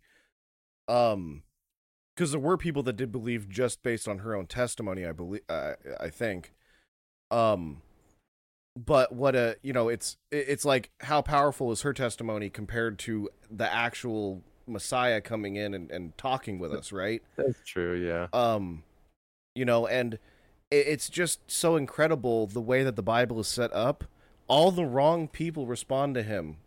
Okay, this should have been how the Pharisees and especially the priests in the temple reacted to him. Okay. But instead, these low-life Samaritans who don't even know where to worship, they don't even know where to go and to worship the Most High God properly. They don't even know that, but they know the Messiah when he shows up in their face.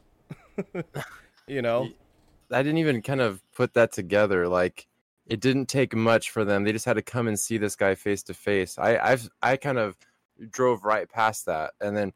So the Sanhedrin and the Pharisees and the Sadducees and all these people come up and drill Jesus. They'll actually drill him with like the should we pay taxes like thing, and like oh man. So they're actually trying to trap him in his words and stuff. And I don't even know why. Like, I don't know if they're trying to actually test him to see if he's legit, because it doesn't seem genuine or no, they're trying to build a legal case against him to have him put to death. Oh yeah, that's kind of what it definitely seems that so way. So the taxes thing, you might not think about it as a death sentence today because of how weak our government is as far as corporal punishment, but as a subject of Rome, the Jews had to pay their taxes. If you weren't paying your taxes, the Romans would come and slice your throat or, crucify you, right? Like they didn't take tax cheats lightly. Okay? And so if Jesus was preaching the message of don't pay your taxes to the Romans, then they can go and be like, "Hey, Pilate, here's this thing that Jesus just said. He said not to pay his taxes, so now he's inspiring a revolt. We should probably put him down before he gets any bigger, right?" You know, that's what they're trying to do. They're building a legal case against him to get him crucified. Ultimately, they're never actually able to make that case, which is amazing. But they do it anyway because they're wicked and evil, and that's also the way that Jesus Christ orchestrated it. So, all right. So let's see. Going back into this. I'm trying to see if here on 43, after the 2 days he departed from there and went, oh, yeah, there we go. For Jesus, now after the 2 days he departed from. Now after the 2 days he departed from there, and he went to Galilee. For Jesus himself testified that a prophet has no honor in his own country. So when he came to Galilee, the Galileans received him, having seen all the things he did in Jerusalem at the feast, for they also had gone to the feast. So, um, is this touching back into the idea that these people had grown up and seen him and been calling him like bastard basically the whole time, and now he's saying that he's professing to be the Christ, and so is this kind of like what that means? There is that like all these prophets, they're like rock stars everywhere else, just not where they live. Mm-hmm. Well, I mean, you grow like. Again, we get lost in our modern like sensibilities about like society. Our society is orders of magnitude larger than Nazareth would have been. Like, the population of Nazareth at the time that Jesus was alive couldn't have been more than a couple hundred, and that's like scattered miles and miles around. Okay, so we're not talking about some like huge, metropolis of 1 million people. Rome only had 1 million people at that day, okay? So, like, when he's saying that there's no honor in his own country, it's because he grew up with these people. They all knew him on a first name basis. Like, can you imagine if somebody that you knew or that you grew up with came back and said they were the Messiah? You'd think they were insane.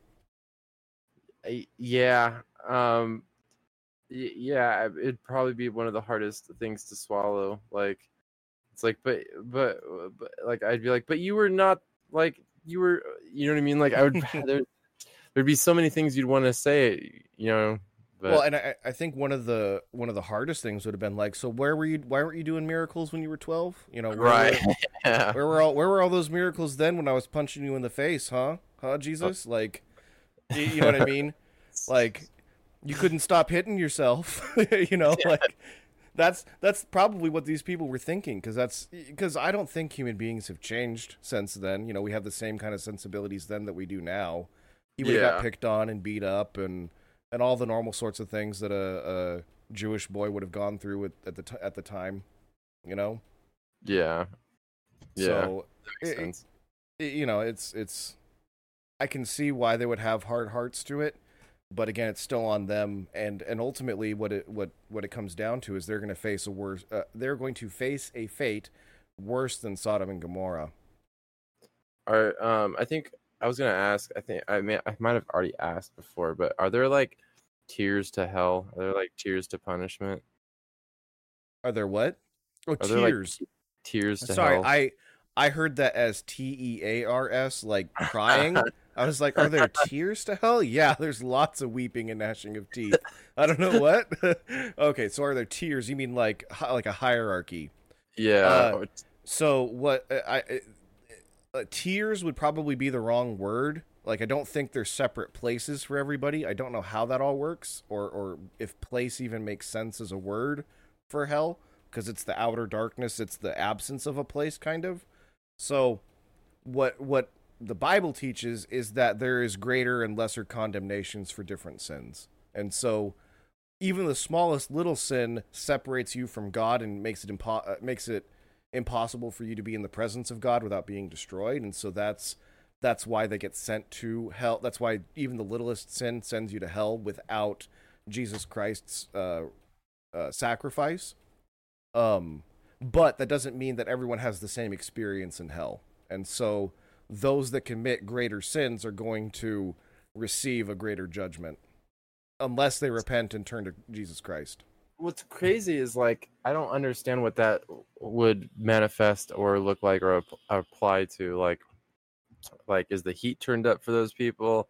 Like, is it even more dark for those people? Like, I just don't understand what that would even look like. Do you know what I mean?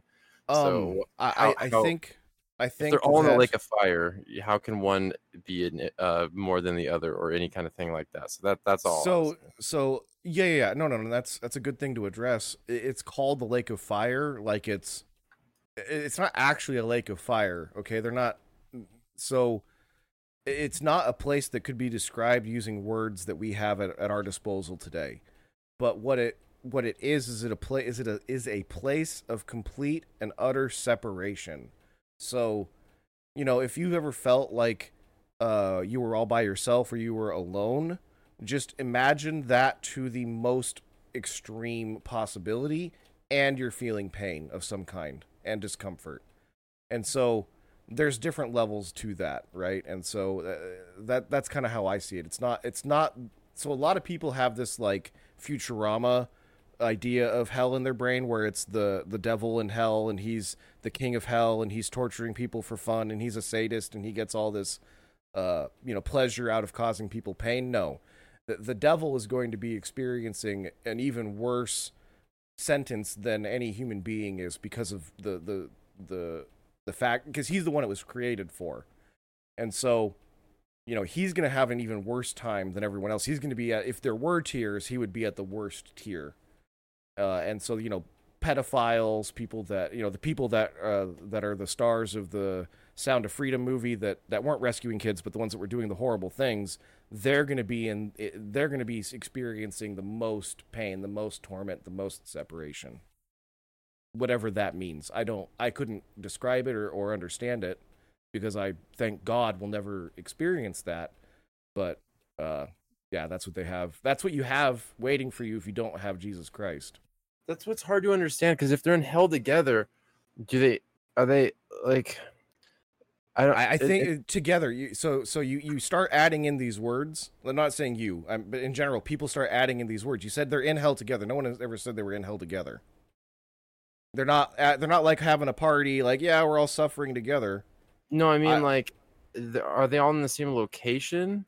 Again, location might not even make sense as a word for this place. That's hard to understand for me. So like a location is a created place that God created and he's got some kind of connection to. This is a place that has no connection to God. I don't know if that's a location.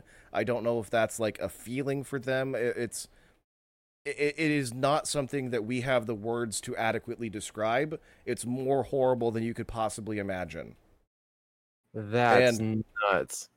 Okay? Like there are not English words that could describe adequately the separation, the pain, the torture, the torment that people will feel that are in hell. It is more worse than anything than any words I could possibly use. That's nuts. Like, oh my.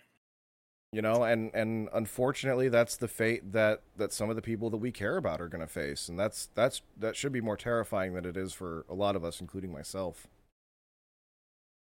Yeah, it's just why that's the whole motivation, right? Yep. And so, if that's you, I'm praying for you, and you need to come to Jesus, and you need to do it on his terms and not yours. Yeah. Right? Like, and yeah.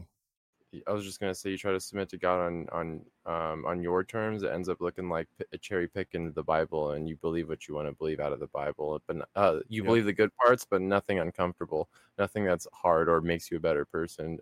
You're just gonna throw all that out, and just anything prosperity sounding, you're just gonna spoon, like you're just gonna eat all that up, So. I pray that you don't, but there's a lot of people that do, and it's sad, and like I said, it should be truly terrifying, if you understand what's at stake.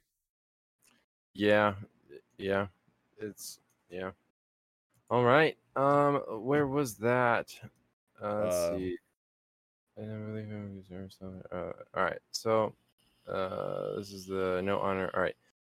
So this is the nobleman's son healed. So this one's interesting. With the nobleman's son being healed, then Jesus said to him, "Unless you people see signs and wonders, you will by no means believe."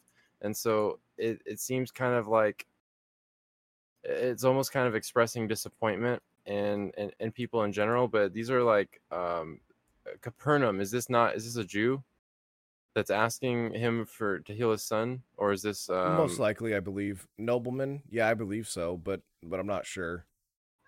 Interesting. Yeah, so wait, let me see. It's got a footnote here. Royal official.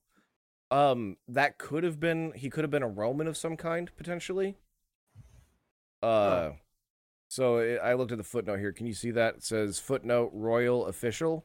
So there wouldn't have been any Jewish royalty, but I could see Herod, King Herod was royalty. He was Edomite who was in charge of the area, put in control by the Romans. So this could have been a somebody that was working for him. I'm not sure who would be described exactly as a nobleman. So yeah. It's just really interesting. Um, I don't really know what's going on here. And I'm going to ask this in like a Father God proper versus the Son kind of way. When Jesus gets this information and he says, "Go your way, your son lives," is that him having faith in the Father, or is that him healing somebody from a distance? Like the meme, why not both? You know what is Jesus healing someone except using the power that the Father gave him, right? So I think you're kind of saying the same thing without realizing it. Obviously Jesus has complete and perfect faith in what the Father will do. Or I think a lot of the times he describes it as the Father empowers him to do things. So I think it's kind of the same. You're kind of saying the same thing in different ways, I think. Oh, okay. So yeah, I didn't catch that. Because the reason why I was saying that is because God is, he can be in multiple places.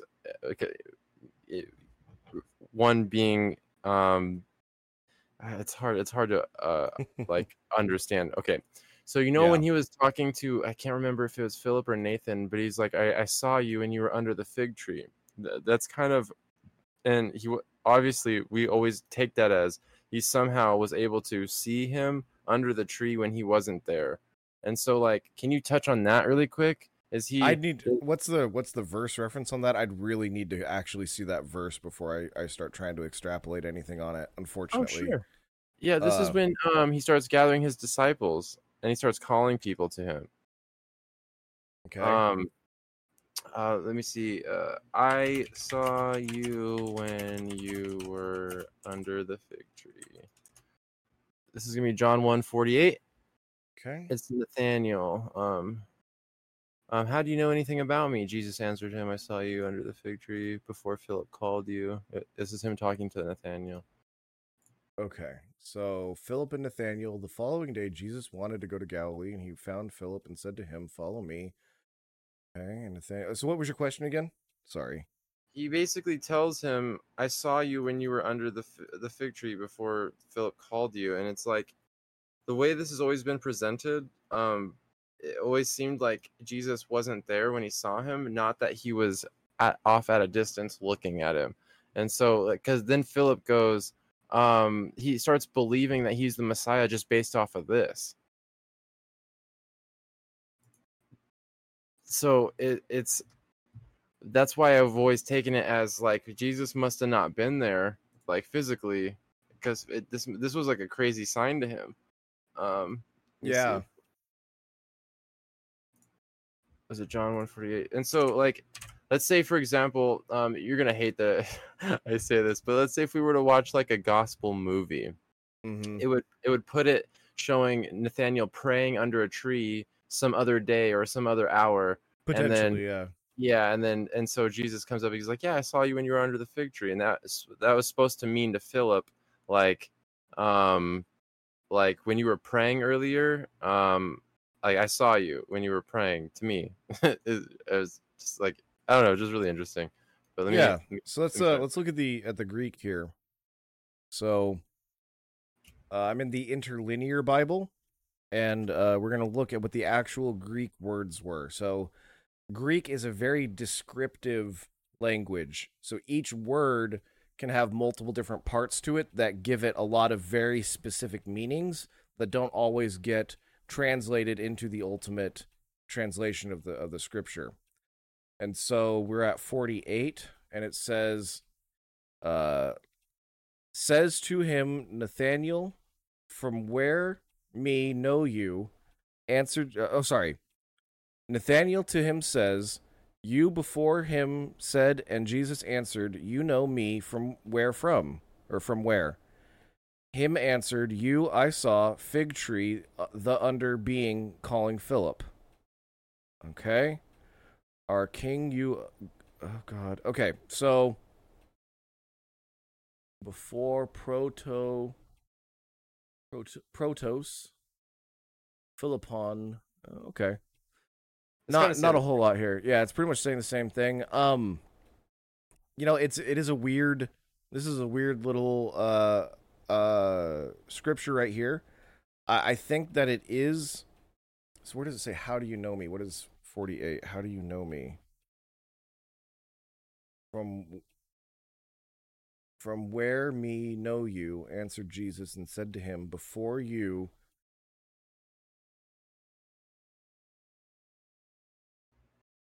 Philip calling, being under the fig tree, I saw you. Answered him Nathanael, Rabbi, you are the Son of God, you are the King. You king are of Israel. Answered Jesus and said to him, yeah, I don't know. That's a real weird one. Because it's entirely yeah. No, I agree with you. I agree with you with everything that you say. It just doesn't say that specifically, So right.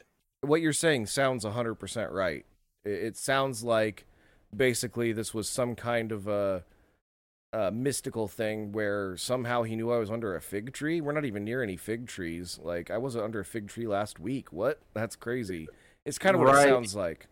Yeah, and then over here he's saying, "Go your way, your son lives," and then this is that account. There's like another account where some guy writes him a letter, and he's like, "Dude, if you even say the word, my servant will be healed," or something like that. And like he's like, "Man, I haven't even." Yeah, that wasn't a letter. That wasn't a letter. So that wasn't a letter. What you're talking about is the centurion, and so the centurion actually goes and meets with Jesus, or he sent a servant to meet with Jesus. I can't remember.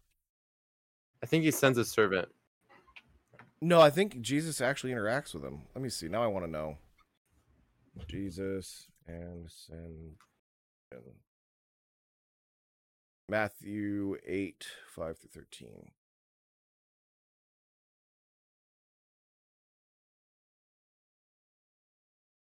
Okay. When he had come down from the mountain, great multitudes followed him, and behold, a leper came and worshipped him, saying, Lord, if you are willing, you can make me clean. Then Jesus put out his hand and touched him, saying, I am willing, be cleansed. Okay, tell no one. Now when Jesus had entered Capernaum, a centurion came to him, pleading with him, saying, Lord, my servant is lying at home, paralyzed, dreadfully tormented. And Jesus said to him, I will come and heal him. The centurion answered and said, Lord, I am not worthy that you should come under my roof, but only speak a word, and my servant will be healed. So there, Jesus and him are actually interacting, and that man's faith. So because he's a centurion, he has authority over hundreds of men. And so he's a very well-respected person. And one thing he knows about his earthly authority is that he's got a guy that'll go do it, okay? If he needs water, I know Billy's got the water guy. I'm going to tell him to go grab me some water. If I need food, I got Chef, Joe over here. I'm going to get some food from Chef Joe. I can just order him to do it whenever I want. And so he can just command people to go and get whatever he needs done immediately. And so he knows if he has this much power as some lowly human that's just got power over a couple hundred people, how much more powerful is this man who's clearly coming from God with godly authority? And so what his faith is like, you're so much greater than me. I know that I could send somebody to go do things that I need done. You can just get things done without even having to go to it. And I'm not even worthy of having you come near me, which is an incredible admission from this centurion who, Wait, that's a Roman? Yeah, he's a Roman. This Roman had greater faith than any other man that Jesus had met in Israel. Right? It says, where is it?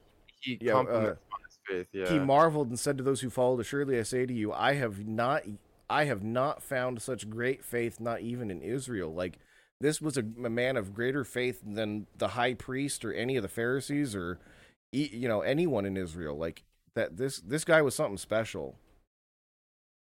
Or So his understanding of who Jesus was spot on and what he's yeah, capable. yeah, and just despite not having access to the scriptures the way that the Jews themselves did, And their society peddles a whole bunch of other gods and stuff like that. Oh too. yeah, oh yeah. But what I'm sure he had never seen was a god heal somebody, and so he starts hearing from his servants. Maybe he might have seen Jesus himself, but another thing is he would have trusted all the information that he was getting from his people. And I'm sure there was somebody that he knew that was telling him about this Jesus guy and the crazy things that he's doing. Wow. And so he heard from one of his trusted sources and then believed. And so he hearing, how can you believe except by hearing, and hearing by the word of God? And so somebody saw Jesus and brought those words to this man. Those were the words of God that he needed to hear to be able to have faith and be saved. And it's that's such an incredible miracle, the whole centurion story, and the faith that so it's interesting that in the centurion story, Jesus says, "Oh, I'll go to your house. I'll go take care of it. We'll go do it right now. You want to go?" And he's like, "Oh no, I'm not worthy." So that man's significantly more humble than this Jewish man, or this nobleman here. I don't know if he was Jewish necessarily. He says, "Sir, come down before my child dies." So he thinks Jesus needs to physically be there to actually like touch his kid or something. And so he thinks he's worthy of this honor of having Jesus come to his house. And so he's not demanding it. Brushes it off and he's like, "All right, just go home. Your son will live." He's like, yeah. But the man did believe. The man believed the word that Jesus spoke to him, and he went his way. But it wasn't what he was at. He was asking for more. He was asking for quite a bit. He was asking for the Son of God, for God Himself, to come into his house and do something for his him. whole ministry and to go do this one healing, right? Mm-hmm, and exactly. I would have done the same thing, man. Like, oh yeah, hey. oh yeah. I'm not saying I would do anything different. I'm just saying it's a big ask. Yeah. But thankfully, he had enough faith to go, okay, I'm going to have faith in him anyway. I believed him enough to come out here and ask him, so I'm going to at least believe him when he tells me to do something, or tells me he's done something. I'm going to at least believe him in that. Oh, so now I understand the whole how nice the centurion thing is. It's like, man, you have a ton of faith in me, and I don't have to go all the way over there. Sheesh. Well, but I mean, this was a person who thought of himself as, or should have. Sorry, he didn't. He obviously didn't. But from the Roman perspective, they were very arrogant towards the Jews. The Romans were the biggest, baddest empire around. And so if you're a Roman citizen or a Roman centurion like this man was, you should have massive amounts of contempt for the Jews, those stupid people that got easily conquered by the big Roman Empire. Who cares about them? Or their god. Yeah. Yeah, exactly. But, like I think I said this earlier, like the centurion, he had probably been worshiping all these false gods his whole life and not ever seen a single miracle take place. It's all just been like hocus pocus and just put some money near the Buddha, right? Or like whatever other religions do. I don't even know. Yeah, it wouldn't have been Buddha, but it would have been like put the coin in the Zeus statue, and some smoke will come out of his mouth to show you that he was pleased with your offering, right? Like that's the level of stuff that he had seen. And then he comes to Judea and he's with all these dirty Jews, and all of a sudden out of these scumbags, this miracle worker comes out and starts actually doing a bunch of incredible miracles that clearly must be from God. Like this isn't something somebody can fake with some stupid mechanism, Right. So yeah, and that would be by the perspective of a Roman, not Ryan's perspective. Yes, thank you for that clarification. That all was from a Roman perspective. Obviously, I think the Jews are God's chosen people, and He's going to Israel. Yeah, you like. Yeah, I have a huge heart for the Jews. I wish that they would all be saved today. That's not what's going to happen, because that's not what the Bible says. But someday all the Jews will be saved, and I'm going to be very happy that day when we get to march into Jerusalem and take it back. Yeah, that's pretty awesome. And you got to take pictures of Jerusalem. Is there like a bunch of walls? Is it like a castle on top of a hill or something? Like, what is Jerusalem look like? What do you mean? Oh, What does it look like? It doesn't look anything like it would have back when Jesus was there. So the way that cities as ancient as Jerusalem are, there's different layers, and so at different points there were different calamities, and people came in and just ransacked the place and just tore all the buildings down. And so what you would do is you would use the materials from those buildings that got torn down to build the next set of buildings. And so there Oh, isn't actually a whole lot that exists from the time that Jesus was alive, but the landscape is still basically exactly the same. It's the same kind of scenery that Jesus would have seen it at the time. The Jordan River is still there, flowing basically the same way that it would have been at that point. Like, there's a lot of things that are still basically the same that we can kind of go and experience a little bit of what Jesus' life might have been like, back then, which is very interesting to me. nice. I don't think that this is a trip that's going to save me, or that I'm going to get any kind of divine blessing Favor. or anything like that. We see in the Bible that God loves the Jewish people, and he gave them something that he very much cares about. I mean, what the Bible describes is that Jerusalem is basically the center of the earth. Like, that is the focal point of everything. Every plan that God has for humanity focuses around Jerusalem. And so there's a reason for that, and I want to go see what that is. All right, and you got to tell me how the food is, and like I heard that produce over there tastes really good because their soil's really rich, and just different stuff. Like you got to try some different foods and vegetables and fruits and like Yeah, we'll see. shawarma. I'm not a fan of fish, and that's a big part of their diet. Okay. The other thing is they don't do they eat beef, but not as much. They don't have any pork or anything like that, which is fine. But they eat a lot of like lamb, which is good. I like lamb. So we'll see. We'll see. I'm open to trying whatever I get served there. I'll try not to be too picky. All right. Well, I think are we at about 2 hours? Yes, we are right up about 2 hours, and it's been a wonderful day. Again, this will be um, this will be a different week from the last episode, but Austin and I got to have a double feature today, and it's just been a lot of fun spending a bunch of time with him and getting to talk about Jesus and God and Yeah. all that kind of stuff. It's been a blessing. It's always a blessing getting to talk to you, man. I appreciate it, man, and it's always very uplifting and edifying to hear the stuff that you say because a lot of times when I read these verses, I'm just kind of like leaving it as a mystery. I know one day I'll have all these questions answered, and then now I get to pick your brain, and then the audience gets to benefit from all that, and it's really nice. Like it's a really Praise nice. God.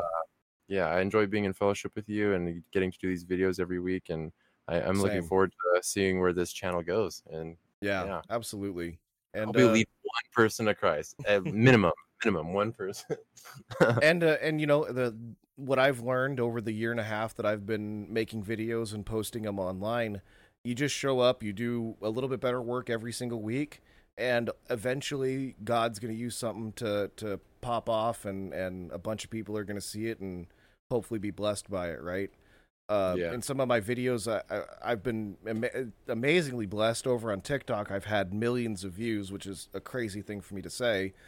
And I've seen in the conversations and in the comments of those videos, like actually people that have gone and like bought books that explain Christianity in a little bit better way and easier to understand, like Case for Christ, those kinds of books.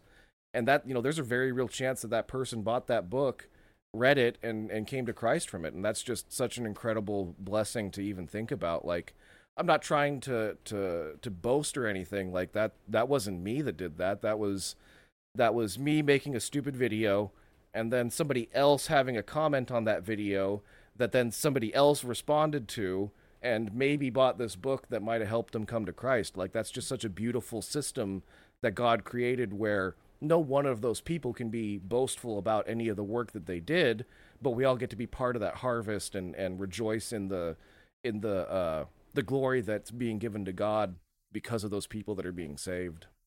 Yeah. Yeah, it's it all around is just good, and it kills, or it raises a bunch of birds to life with many stones. Yep. So I know that we may not be having the success we hope for right this second, but we just keep showing up faithfully and discussing and dialoguing like we do, and ultimately, I think God's going to bless that and bless the work that we do. Yeah, I think so too. All right, so let's get this outro going. My name is Austin. I do some stuff called Apostles Attic. It's a Christ-centered clothing line, and I do faithful dialogues here with Ryan. Stay posted for an additional YouTube channel that I'm going to be promoting soon. But for now, that's where you can reach me. And yeah, I've seen some previews. You guys are you're gonna have a lot of fun watching some of the content he's gonna produce over on that yet to be named YouTube channel. thank you so much. I really appreciate it. I'm excited to show some of the work that I've done. But yeah, it's fun. It's really fun. I like doing things creatively and especially for Jesus, and it's going to be interesting to see what the Lord does with our lives in general, and then what with our ventures here. Amen. And if you want to go over and check out the videos that I make, you can check them out over at aiiw.org. That'll be a link to whatever your favorite place to consume videos is. I've got the most followers over on TikTok, so there's usually a pretty good conversation going on over there if you want to go join that. And I do some live streams over there as well, so I hope that you all enjoy that, and it's a blessing to you. So thank you for joining us tonight. Thanks for joining me, Austin. I really appreciate doing this with you every week. It's such a blessing. Yeah. And so just be praying for me. Pray that my trip tomorrow is safe and uneventful on the way over there, and that I just reap all the blessings that God has for me over there and make the impact that he wants me to have. My goal is to shoot a lot of video, take a lot of pictures, and bring back a lot of stuff that I can share with you guys, since I'll be over there in person for the first time and getting kind of a new perspective on all that. Yeah, that sounds awesome. I look forward to seeing the pictures and videos you bring back, man. That's going to be cool. Thanks. Yeah. All right. Anything else we got, or are we closing it up? No, I think that's just about it. All right. Well, thank you for joining us this week, and I hope that you all have a very blessed week and that you believe in Jesus Christ and put your faith in him. So, Man, goodbye. Put your faith in Jesus. Bye-bye. Amen. Have a good one. Bye.